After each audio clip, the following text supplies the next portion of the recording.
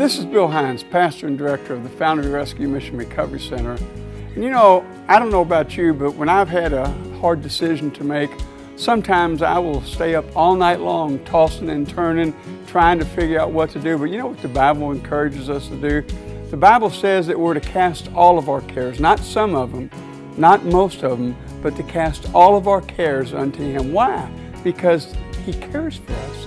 So I want to encourage you the next time you have a decision to make, the next time you're going through a situation that you don't know what the answer is, start seeking Him, start asking Him, and I promise you, He'll meet every need you have. For more information, visit thefoundryonline.org. The Foundry, where lives are reshaped by the hands of God.